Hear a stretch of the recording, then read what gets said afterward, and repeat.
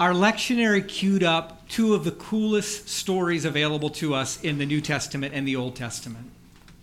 They're about the power of God, this wonderful miracle of Jesus walking on the water, which is known so well. Elijah confronting God at the cave. These are what we call kind of archetypal stories of Christianity and of Judaism, and we lean into them. They're more than just stories. They have something for us, especially as we begin a new school year, especially as that pace starts to kick up, especially as we go to all the soccer practices and the theater rehearsals and everything that is about to happen in your family. We are going to take this day, Kickoff Sunday, our reuniting Sunday, to talk about solitude and a place where we can refresh and rebuild in God so that as we go out into our lives, we're not just at the force of the wind. So this first story from Matthew, the walking on the water, we always do that. If you read this story, we'll go right into the disciples are in their boat, they're battling against the wind, and here comes Jesus walking on the water, right? And that's how the story begins. But if you back up and if you look at it, that's not where it begins. In fact, I want to go a step before the story we have today. Jesus has just fed the 5,000. That is no small feat from a few pieces of bread. And he's fed the 5,000, and I believe he was tired. And if you watch The Chosen, that's how they present it, that he's exhausted. And so in a sense, he made the disciples get into the boat. So there's a sense in which he commanded them. All that's about to follow is by his command. It is not accidental. So the disciples go off. But what is the first thing Jesus does? He goes up the mountain to pray. That's the beginning of this story. And I'm afraid if we don't see that, I'm afraid if we don't practice that, then we are not going to be well anchored for the lives that come our way. Over and over in the Gospels, Jesus goes apart to pray. And there's times even where his disciples are looking for him. And often Jesus is telling us how to be, but more often Jesus is showing us how to be, right? Jesus shows us how to go to a quiet place and pray. Jesus shows us how to not fear the power of the state as he's crucified. Jesus shows in his body what he wants us to do as his disciples. And the teachings are great and the words are great, but it's his actions that matter. And this is not some guilt trip, do you have your 30 minutes in the morning to pray with God? Do you put him above everything else, which I think actually is important? But the question is, do you have those spaces in your day where the wind dies away? I think that's what happened to Peter.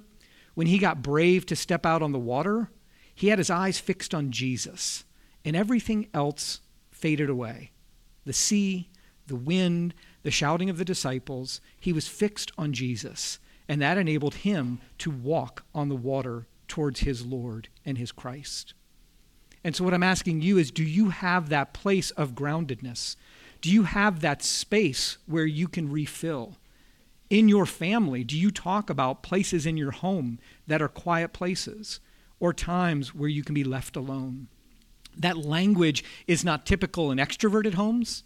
It's not always typical in our time and in Dallas. We're people of action. We do things, and that's fantastic. But if we don't carve out some ways of being where we can refresh, we will get exhausted.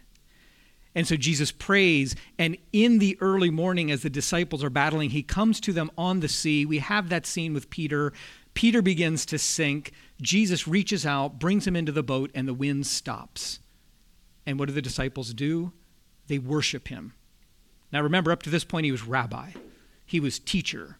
He was respected one. And now it's Lord our God. So something has shifted for the disciples, and it will soon shift for the world. They have seen the Lord. Elijah, interestingly, is a very similar story.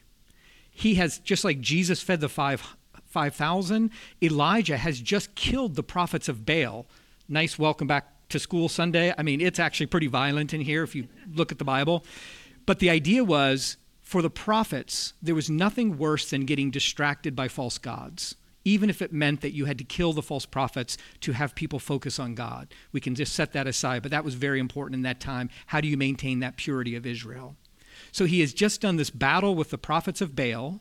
He's exhausted. Jezebel's out to kill him, out to get him. What does he do? He goes into the wilderness. He can only get a day's journey before he's tired. In the middle of the night, an angel comes to him, feeds him bread and water twice. And out of that strength and out of that power, he goes 40 days and 40 nights to Horeb, the mountain of God, to the cave where he's now going to have this encounter. So before the wind and the fire and the earthquake and all of that profound experience of God, what happened?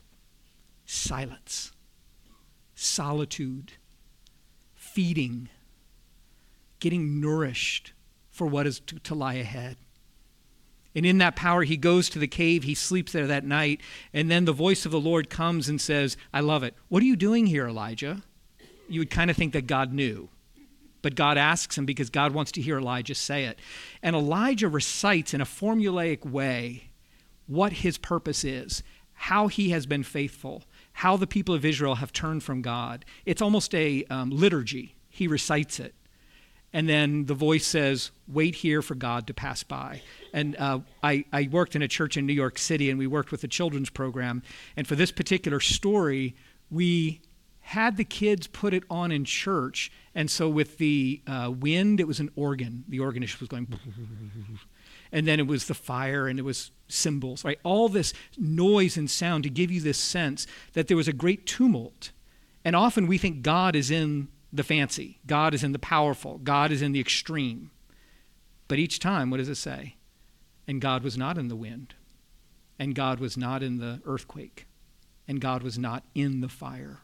Those elements of nature, those things of the earth, they did not contain God.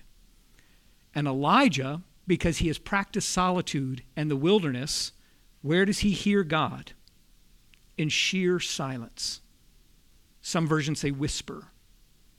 You can't hear the whisper of God if you're going 90 miles an hour at all times with no silence. And so in that sheer silence, in that whisper, Elijah perceived that God was in front of him. And he actually covered his eyes with his mantle, that whole thing. You cannot look upon God and live. And so he knows he's on holy ground, and he places that mantle over his face. And then it's the same conversation as at the beginning. Elijah, what are you doing here? And Elijah says, I've been faithful to the Lord, and Israel has forsaken God, and I alone am left, and they're trying to kill me, just like the beginning. And so you would ask yourself, well, what's different from then until now?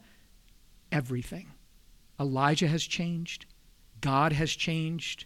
And in this encounter, God now gives Elijah a new word about who to anoint as king of Aram, who to anoint as king of Israel, and who to anoint as his replacement. This is a big deal. God is basically saying, you have done your task. And now I want you to anoint Elisha to take your place. It's big news. But I don't think Elijah could have perceived it if he hadn't been still.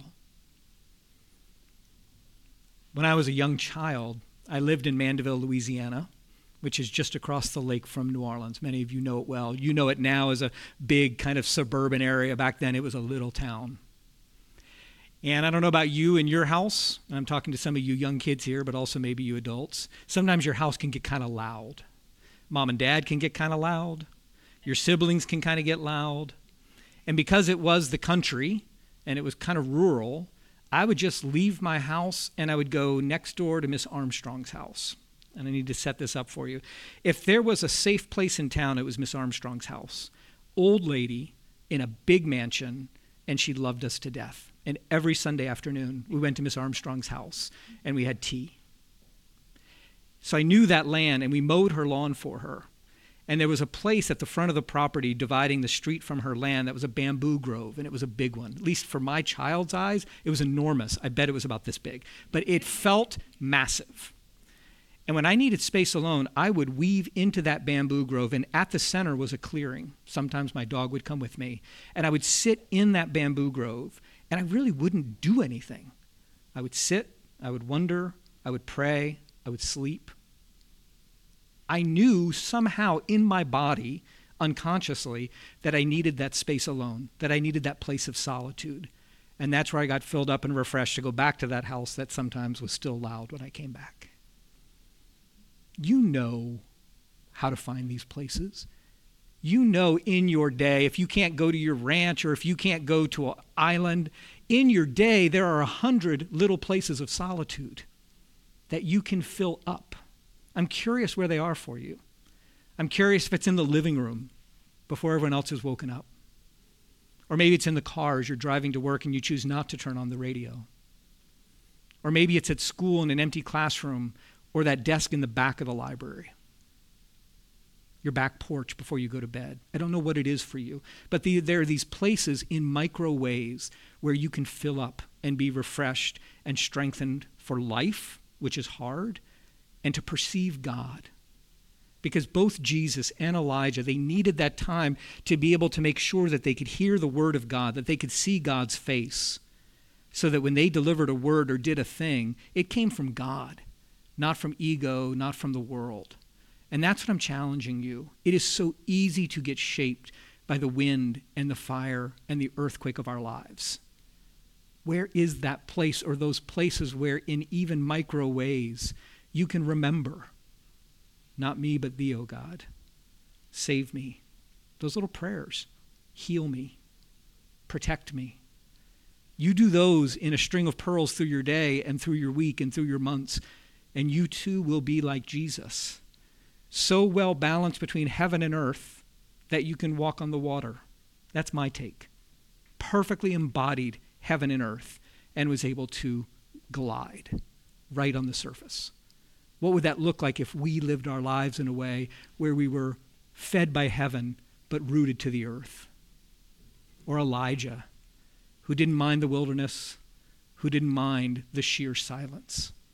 I invite you into that place where God is waiting for you to encourage you, to feed you, to give you drink, and to give you a word that your family and your church and your school may need.